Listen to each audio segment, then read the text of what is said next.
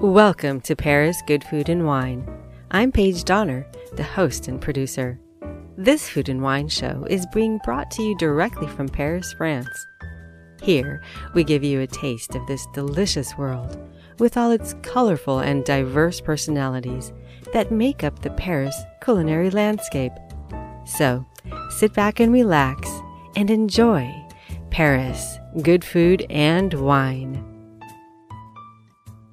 Season 5 of Paris Good Food and Wine is generously being brought to you by IoT Shipping.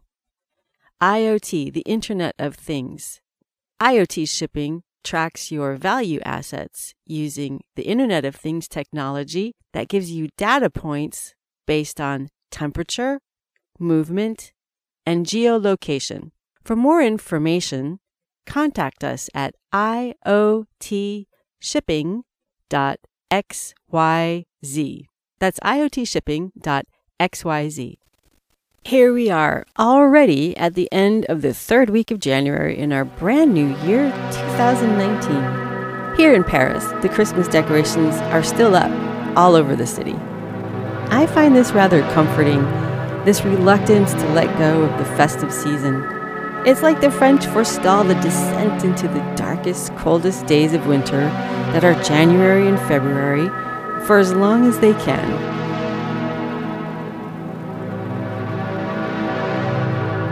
This episode of Paris Good Food and Wine starts off by bringing you a nice dram of whiskey. I take you into the hidden treasure cellars that are Golden Promise Whiskey Bar. This bar is not so much a bar, but more like a universe of whiskey, many of which are rare collector's items from all over the world. We have a sit-down interview with Francois Périeux, the establishment's director. His modest demeanor belies his vast knowledge and even greater passion for these whiskeys.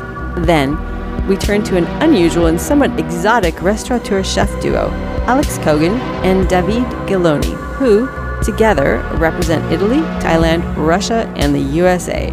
Their newish restaurant, In the Marais, Les Foodies, is fun, inventive, and offers original dishes of Thai-Italian fusion. They've also spent a fair bit of time curating their informed wine list, selecting excellent bottles from Italy, Argentina, and of course France, that pair so nicely with their cuisine. So sit back and relax as we bring you this warm and cozy edition of Paris Good Food and Wine. And for those of you interested in trying to recreate one of these whiskey cocktails, head on over to our show notes at localfoodandwine.wordpress, where we've included a whiskey cocktail recipe that you can try at home. Of course, you can also find us on Twitter at Paris Food Wine, where there'll be a link to the show notes. Leave a review of the show and share us on your social media if you like what you hear and the people we feature.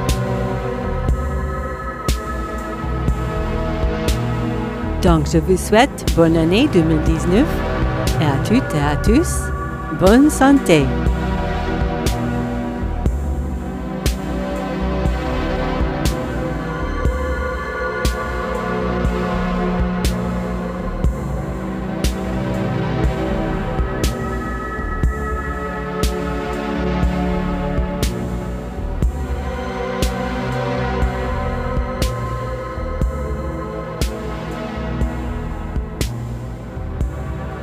Find this and more episodes of Paris Good Food and Wine on SoundCloud, Stitcher, YouTube, TuneIn Radio, and also on iTunes.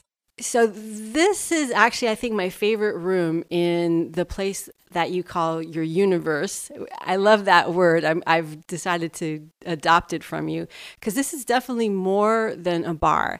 This is it's called Golden Promise, and we're here in the basements, the cellars of this whiskey universe on Rue Tiquetonne in the very fashionable central area of Paris. And this is a real hidden gem. I only discovered it about a year and a half ago when I was writing about it for 10 Best. And I instantly, just the lushness of it and just the expanse of it. But what I'm going to ask you, Francois Périeux, you are now the director of this whole whiskey universe, I'm going to ask you to try to walk us through the different rooms down here, even past your steel locked door and the treasures that await us behind those doors.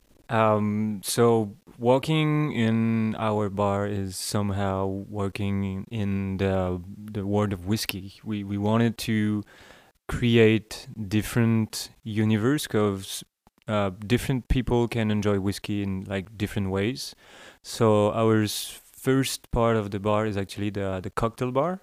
So we have there between 200 to 300 different whiskeys, but all these whiskeys can be easily found in any good liquor shop or even at the shop at La Maison de Whiskey. So all these whiskeys, you can find Scotch, Irish, bourbon, Japanese whiskeys, and you can enjoy these whiskeys by the glass. But they also worked on a cocktail menu based on these whiskeys. So we have, I think it's now around like 35 to 40 different cocktails, and all these cocktails are whiskey-based cocktails. So for a lot of people, whiskey-based cocktail is somehow a good way to make a first step into the world of whiskeys, because whiskeys can seem a bit like a difficult drink, too rustic, too hard somehow. But it is somehow an opening door to the world of whiskey to start with the cocktail. So you have 35 completely different cocktails. If you do like fruity cocktails, if you do like smoky cocktails, they can definitely find the perfect cocktail that will suit you, even if you think you don't like whiskeys. That's for sure. So we also have another space that we call the collector's space. So it's divided in 3 different rooms. The first one is what we call the salon. So the living room in English. In the salon, you can enjoy, I think it's around 700 different whiskeys. And all those whiskeys are not available anymore in the market. It's only in the secondary market or in special retail shops or in auctions, for example. So somehow all these whiskeys kind of made the whiskeys what it is today. So it's kind of the fuel to our whiskey time machine. It's our liquid history. So we have whiskeys from the 1950s to whiskeys to the early 2000s, and all these whiskeys are made with old method, old techniques. So you can try, I don't know, an Laphroaig, which is one of the most famous whiskeys you can find today. I think a Laphroaig 10 years old, you can find it in any good liquor shop in Paris for, I don't know, 35, 40 euros. But here you can try Laphroaig 10 years old from the 80s, the 70s, the 60s. And all those whiskeys might be the same distillery, the same process, but they will taste completely different from an era to another, because the process change, the techniques evolve, the barley is not the same, the distillation process is not the same. So that made this whiskey journey really enjoyable if you go a bit deeper than the classic version. Next to this salon, we have another room called the Japanese room. So as you expect, it is full of Japanese whiskey. There we have between 250 to 300 different whiskeys from Japan. So we have the 2 main, the big classic, which is Nikka and Suntory whiskeys. They are the two big players when you talk about Japanese whiskey. But we also have a bit more confidential whiskeys, such as Mars Distillery, Akashi, Chichibu, which is now probably the new player, but that's like the whiskey everyone want to try. It's a micro distillery, so they produce in a year what the big players produce in 2-3 days. So it's a really small production, but everything is handmade. The products are completely crazy. It's usually young whiskeys, but with an amazing complexity for its age. And we also have closed distillery, such as Hanyu and Karuizawa, which is which the prices are getting completely out of hands right now, and we are really happy because that far we have one of the biggest collection of these whiskeys by the glass. And next to this room, we have the last one, what we call the Bottle Keep, the place we are right now. So we have this special offer here at the bar. When you can actually buy a bottle of collector's whiskey, and of course you can bring this bottle back home with you, but we can also store it here in a private salon, and you store it in your own locker. You have your own key, we keep it for you, and then you can come enjoy a glass of your bottle alone with your friend whenever you want. That's pretty much it. Well, thanks so much for walking us through. I mean, when you're talking about these whiskeys, I feel like I'm in the Alibaba's den of whiskey, with like these these absolute treasures. And you mentioned a quick anecdote right before we started recording. Tell me again about the collector's whiskey that just sold last week or 2 weeks ago or something like that. So the collector's whiskey now are getting a bit unbelievable. The few years ago, about 10 years ago, you can get a really special bottle for a couple hundreds euro. You can get an old bottle of Macallan, or as I just told you, Karizawa and Ohanyu, like the closed distillery. Now some of this bottle selling for 10, 20, 100,000, and there is this special bottle of Macallan I told you a bit ago. 1926, 60 years old, who sold for over £1 million. So this is the kind of whiskey you don't drink anymore. This is the kind of whiskey you have on your wall as a Picasso, or the Ferrari you will never drive on your garage. The whiskey now has been collected and not drunk anymore. So that really made our place so special, because every bottle we have here is here to be open, is to be drink. So we have bottle that people just has been dreaming of drinking, but basically no one can afford this bottle anymore, and the price of a dram, of a glass, can be high sometimes. It goes a bit over 300 euros for a glass, but for that price you can actually have few drops for a whiskey that worth sometimes more than 30,000 euros for a bottle. So you can actually drink some legend and some whiskey that you will probably never find open anymore. So that makes it really special for us, yeah. So the words that you've used, like universe and other words coming to mind, are kind of like an art gallery or a collector's den, or this is just really phenomenal. Now, it seems like one of the reasons, so I'll be the first to admit I know nothing about whiskey. My dad still likes to drink whiskey. So does my brother. And I know here in France, what's so interesting is that you French are really like the biggest whiskey market, I think, in the world. I think you're even more than Americans, which is really funny because we Americans, we drink more cognac than you do. So it's kind of like the inverse. Each of us likes what the other one's got, which works, I guess, very well in terms of trade. Yeah, trade and commerce.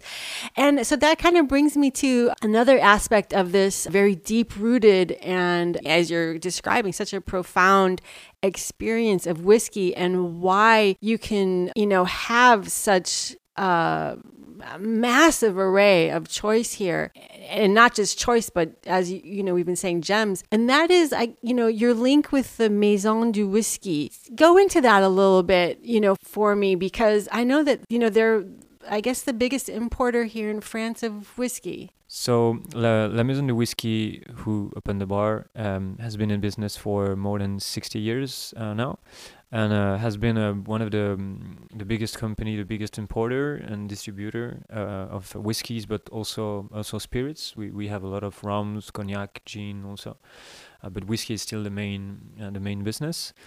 La Maison du Whiskey actually owns the bar, and it's a really good way for us to make actually our product, to give our real life to our product. Has retailer or as a importer, you sell stuff to people, but you only sell inert stuff, sell bottle. You never see people drinking what you are selling them. So having this bar, you can actually feel how the people live and enjoy your product. So the Golden Promise was also an eye for us on our product, and another reason was that was finally a possibility for us to interact directly with our product and the people who like them. So on the cocktail side, I was a way to see how the people react to the fact that we will actually mix really good whiskey to something else, because here in France we are really attached to you don't put ice cubes on your wine, you don't do this on your foie gras. There is a lot of don't in France, and mixing whiskey was also a big taboo for a while. So except 90% of the whiskey that's been drinking in France is probably mixed with Coke in clubs and stuff like this. But when you come to good whiskeys, people are really, really serious about it. No ice cubes, don't serve it chill or anything. And we actually wanted to prove people like a way to make a good cocktail was just to use a good whiskey at first. So this is one of the reasons we also wanted to open the bar. And as I just told you before, opening this bar was also a really good opportunity for us to make the collector's whiskey alive again. The collector's whiskey is not something you just put on a shelf and look every day and say, I have this 2,000 euros bottle. It looks super great in my living room. We wanted to crack this bottle and to drink it and to see the look on people's face when they were drinking something 60 years old or something from 1937 or something like this. And this is definitely priceless, at least for me. I'm not talking for the company, but for me it is. Yeah. You're listening to Paris Good Food and Wine with me, your host, Paige Donner. Season 5 of Paris Good Food and Wine is generously being brought to you by IoT Shipping. Contact them at iotshipping.xyz. IoT, the Internet of Things. Well, that's perfect, Francois, because that's the next thing I wanted to lead into, because you're a young man, and the only context I know you in is through, Golden Promise, this wonderful universe of whiskey. So I'm very curious, how did you get on this path, and how did you, how long has it taken you to become so knowledgeable about, you're talking here 300 references in one room of just Japanese whiskey, 700 references in another room. So, I'm just thinking as you're speaking, I'm thinking in your head, you must have like 1,500 whiskey producers or something.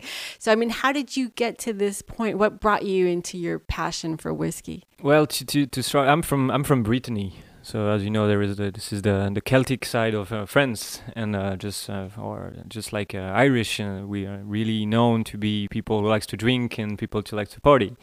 So this is probably what's like give me not my love for whiskeys, but there actually I met this amazing, knowledgeable, and amazingly kind people. They were having a small wine and liquor shop in Brittany, a couple miles from my parents' house. And whenever I had some free time, I were driving there. And he was from England, and she was from France. And so we were talking about wine, about whiskeys. So we were having whiskey tasting, just few drop of this, few drop of that. And he was actually the first that made me try good whiskeys. My first love for whiskey were actually when I bought my first bottle of Lagavulin 16 years old. This is a whiskey you can find basically anywhere in France. So I bought it myself, and I made my first whiskey tasting myself with this.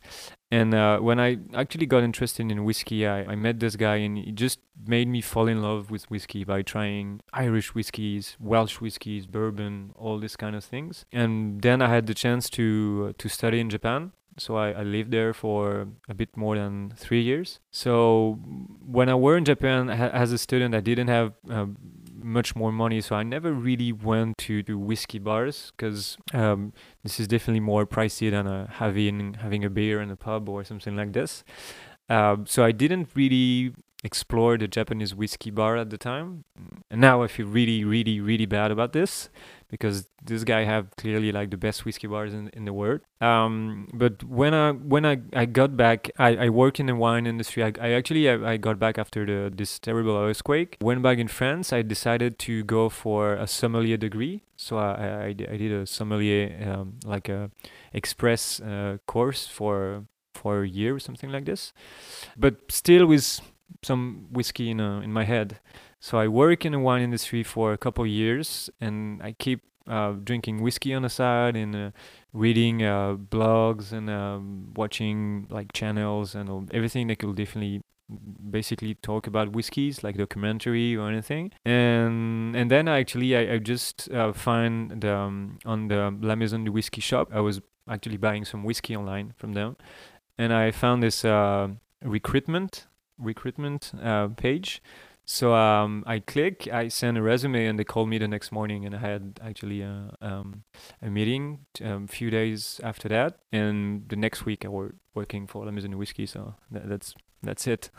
Yeah. That's a great story. I mean, if it were a romance, it would be like a love at first sight kind of a story, I suppose. But it also, I guess it kind of shows, I mean, when you're really passionate about something, you manifest that, you make that come true. But, obviously you put a lot of dedication in, and I can understand why you'd feel bad about not going to a lot of whiskey bars while in Japan. But I mean, Lord knows, being a student in Paris is tough enough on people, but being a student in Japan, because it's so darn expensive. So I'm sure anyone would understand your plight at that instance.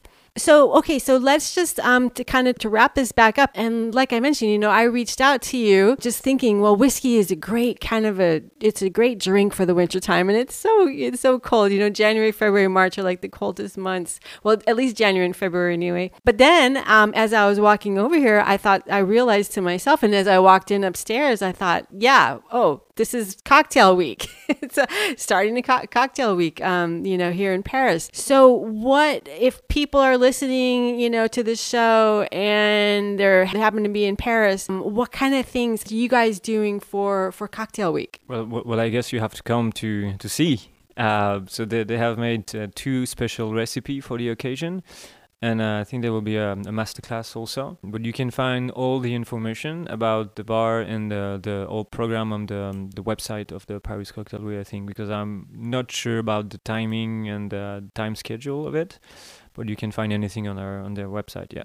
And on a few days, we will also post on Facebook and Instagram a bit more information about it. Okay, so Paris Cocktail Week, and then also I would imagine if you're mentioning your Instagram, how can we find you? Because I know I mentioned Rue Tiquetonne at the start of the interview, but not everybody knows Paris like the back of their hand. So how do people find you if they don't know right off the top of their head where Rue Tiquetonne is? The easiest way to find us will be to go. We are only 100 meters ago from the Métro Étienne Marcel, but the easiest way would be to the Châtelet-Les Halles station. And you go a bit north of it. Rue Tiquetonne is really close to one of the main streets, which is called Rue Montorgueil, which is a really famous spot in Paris because there is a lot of restaurant, wine shops. If you do like food and like drinking and eating, this is definitely a place to start visiting Paris with. Yeah. Okay, that was such a wonderful response because it was so Parisian. But let's try it this way. How about if we're in the digital world? How do we find you? So it couldn't be more easy. You just go for a Golden Promise Whiskey Bar on Instagram. And I think it's actually pretty much the same for Facebook. So yeah, Golden Promise Whiskey Bar, no spaces. Yeah. Great. Thank you so much, Francois. I really appreciate you taking the time. And this setting couldn't be more magical. I mean, I'm looking at sapphire-colored velvet upholstered easy chairs. backed by these huge barrels, whiskey barrels, obviously behind glass. One of them is painted very artistically. And then on the left, there's this whole 2 walls full of personal rare gem whiskey bottles that are owned by people who come in like whenever they want, and they use this room to have a little drop of their whiskey. Is that right? Yes, exactly. All the bottle we have around us are owned by our customers, so we are not allowed to say who they are. But the only thing we can say, they all have really good taste for whiskeys. Yeah. All right. So thank you so very much. Thank you. Thank you very much. Thank you. This episode of Paris Good Food and Wine has been brought to you by Paris Food and Wine. You can find us at parisfoodandwine.net.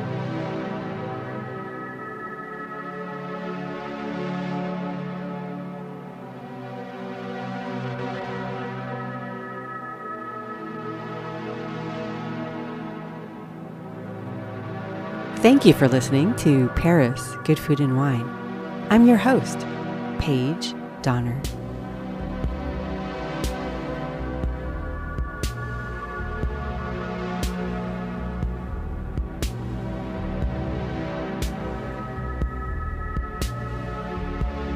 IoT shipping.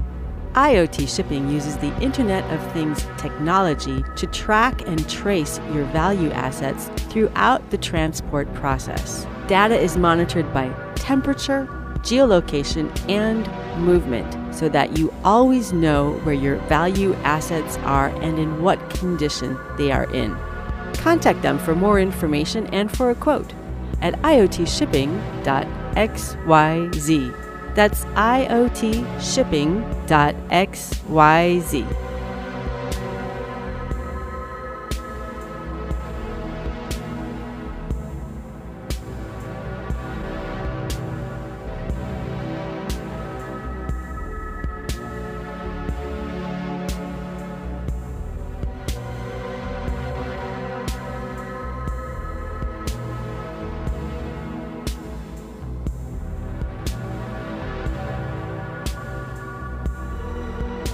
Find this and more episodes of Paris Good Food and Wine on SoundCloud, Stitcher, YouTube, TuneIn Radio, and also on iTunes.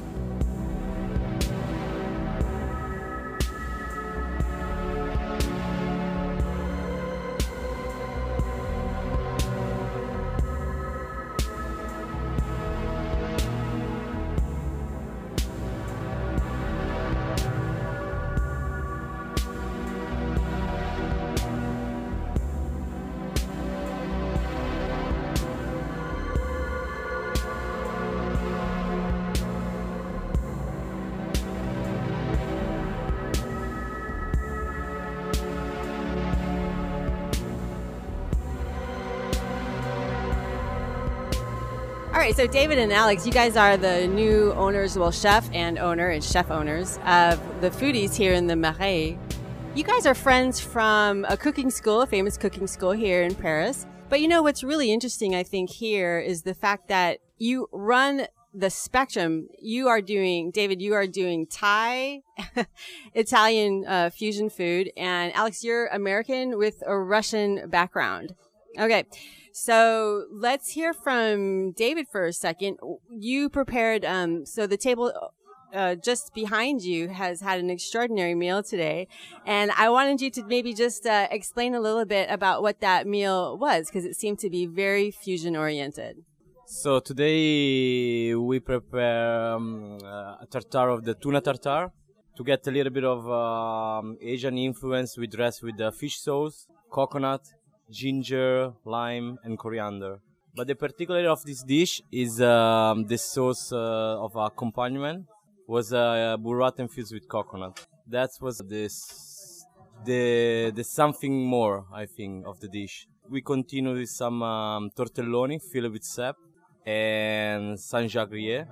That was very classic. When we're talking about pasta, because I grew up in Italy, and for me it's like something like, you know, you don't need to mix it too much. So I like to keep it very, very simple as a tradition, We just put some coriander to get a little bit more exotic, but not to complicate the dish. And we finish with the Iberico pork. We marinate with Iberico pork with cumin, soya sauce for all night long, and we grill. The part of the pork is the pluma. It's a very fatty part on the neck of the pork. It's a very prestige piece of the pork. And we serve with some quinoa, some kimchi, and the sauce is a Penang sauce. Penang sauce is a famous curry from Thailand, and it's my mom recipe from my grandmother of generation. Yeah, that's all I think. One of the beautiful things about Paris, I think people think about French food here in Paris, but actually, in fact, I think it's quickly becoming, along with Singapore and New York, one of the most internationally infused flavor cities of the world. What do you have to say about that, Alex? Well, I would agree with that, simply because I've been to New York, I've been to Singapore, and obviously we live here in Paris. I would say that, okay, Singapore is probably the most fusion place I've ever been to, because there are so many influences from so many countries. But Paris is like you said, it's becoming very close to Singapore, because it's bringing all the chefs from all over the world, a lot of Asian chefs actually, that cook not only French cuisine, but they bring their own cuisine and also different kind of influences. In fact, it's very interesting to see, because in Paris right now you have Italian cuisine, Italian chefs cooking French food. You have French chefs cooking Japanese food. You have Japanese chefs cooking French food. So like all those different mixes that you wouldn't expect, it's happening here in Paris right now. I believe that Paris was lagging behind maybe other places in Europe like Barcelona for a little bit, but now it's catching up, and it's always been a mecca for foodies, but now I think it's truly becoming a place where you can taste any kind of food, and it's very well prepared.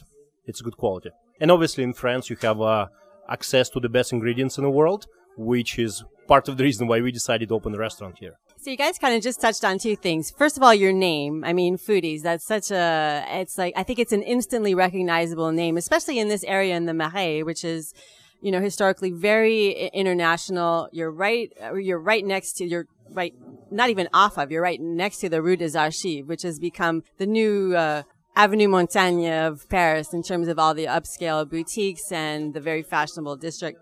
So two things. How did you guys come up with your name? And then also, so we've already established that you've met at a cooking school, but how did you guys decide to partner? Because from what I understand, partnering on a restaurant is not really the easiest thing to do. Let's go to you, David. Actually, we meet at school, and we're traveling a lot together.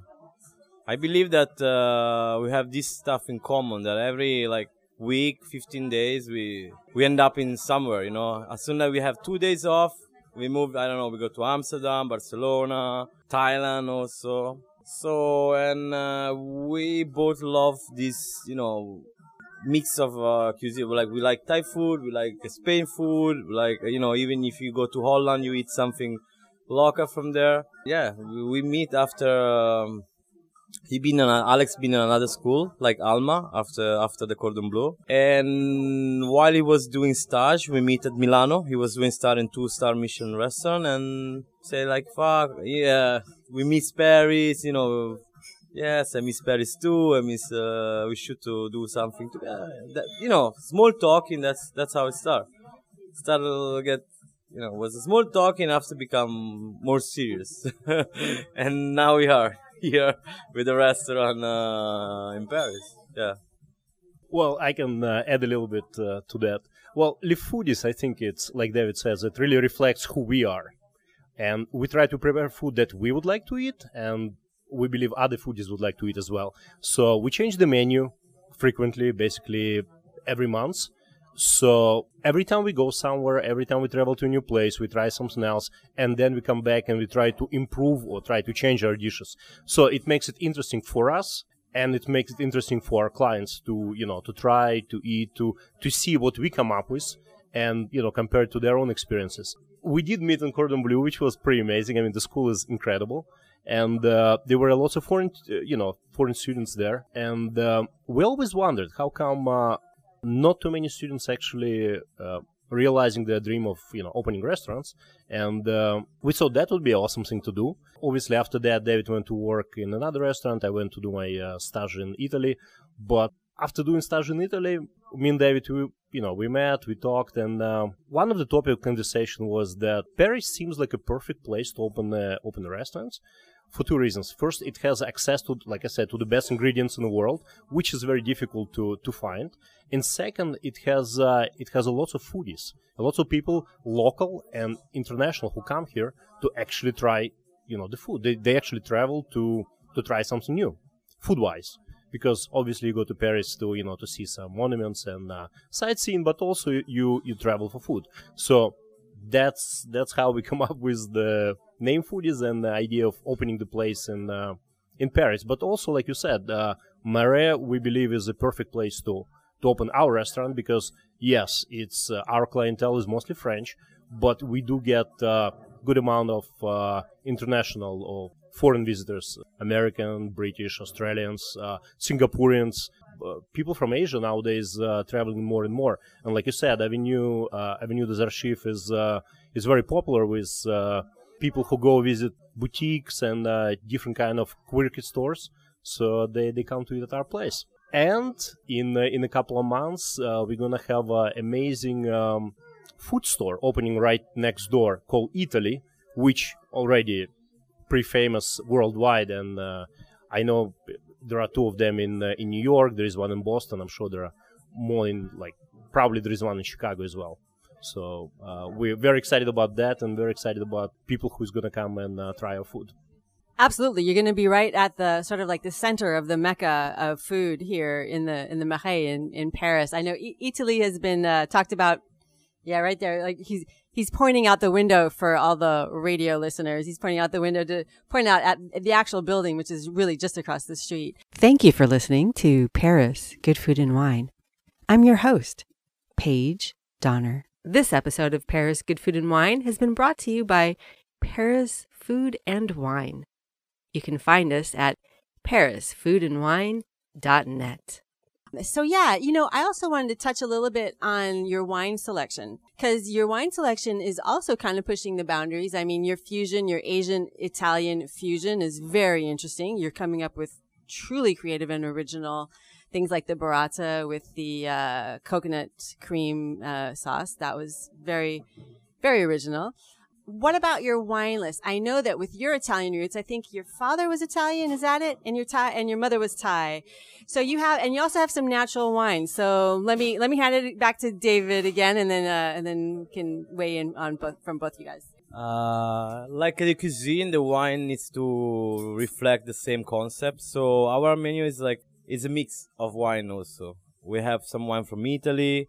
We have some wine from South America. We have some Spanish wine, and of course some French wine, because you need to have it, and they're good. They're one of the best in the world, I think. So for the natural wine, we keep it very, very local, like France. But from the normal wine, we like to play around. So we put a little bit of Argentinian, a little bit of everything in our wine list. But I think Alex is going to explain you better about this topic. Well, when it's come to wine, we, like David says, we look at it the same way as we look at our food. It needs to match the season, it needs to match the kind of menu that we have. So we change the wine also often. Currently, our wine list consists of, I would say, about 30 different positions that we buy from about 8 to 9 different suppliers. So we don't like to go to one company and buy, most of the wine. We like to really pick and choose. And natural wine, it's something that we started to sell about 6 months ago. It's been a huge success. It's becoming very popular in Europe, I believe. And obviously there are some bars that specialize only on selling natural wines. There are some restaurants that specialize on selling natural wines. We're not there quite yet, but and we're not really looking to be the place that's gonna specialize only on natural wines, but we do believe that natural wines bring something else to the table, something that's pair well with some of our dishes. Obviously, natural wine doesn't have any additives. It's it's what it sounds. It's natural. And again, we spend a long time actually choosing the natural wines. We like in our natural wine menu, we have about 8 positions. We tasted, I believe, almost 50 or 60 of them just to come up with this month. So it's carefully selected. As far as the traditional wines, it's a good mix of international wines as well as French, because obviously, in Paris, in France, you have to have a good selection of French wines. Otherwise, what are you doing here? And we have 4 different types of champagne that we also buy from all different suppliers. Again, it's represent different types of champagne region, so you can really pick and choose depending what kind of dish you're eating. So and again, the menu is seasonal, so we change the menu depending on season quite a lot. Like right now, because it's a winter season, we have a lot more red wines. They're a little bit heavier than the one that we serve during the summer, so it matches our food quite well. Fun. Everything sounds fun, and it sounds like it's thoroughly curated. It's not like you've made any kind of haphazard choices here. It looks like you really planned out the menu, chosen the wines. The decor is absolutely gorgeous. The location could not be better. So just to wrap up, by the time that this airs, we'll be looking forward towards, say, Valentine's Day. People will probably be looking at trying to make reservations for that, special occasion. What can they look forward to, for example, at your restaurant? I know I'm asking you to look ahead a little bit from here, but any kind of special occasions, special dishes? Yeah, of course. Special event like this, there's 2 facts because we make a special menu. Of course, because it's a special event, and we always super full, super busy in that time of in that period. So when you have a fixed menu, it's more easy to work, and more the quality of the food is gonna be better because you already know what to give to the people. You know that the restaurant is gonna be full. And for the menu now, I don't really have in mind. Because we like to work season by season, but for Valentine's it's gonna be cold, so I think meat, some fatty fish like monkfish or halibut, I would say. It's season of Saint-Jacques also. We also work with season of the fish. Everything have season, like meat, vegetable, fish. Now in December is very full season of the Saint-Jacques. That's you don't need foie gras. Next month's gonna finish, so depends what we're gonna have available on the week before St. Valentine's Day, and from there we usually choose the menu to give to people 10 days in advance, so you really know what your supply can give it to you. That's how we do the menu in the foodies. Very, very seasonal. Yes, I guess there is not too much to add to what David said. Yes, the menu is going to be seasonal. We're going to come up with it probably somewhere at the end of January. And, we believe that our restaurant is perfectly situated. And obviously it's going to be a special event because many people travel for St. Valentine's Day to Paris. It's a beautiful place to, I guess, celebrate. So, we used to have some Russian influences, there was a season when we used to serve black caviar, and we use some beetroot a lot when it's in season again. But again, our focus is mostly on European foods, I would say French, Italian, with Asian accents. Thank you so much, David. Thank you so much, Alex.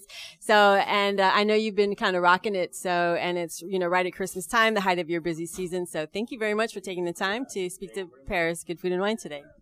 Thank you. Thank you very much for coming. Hope to see you on the foodies, everybody listening.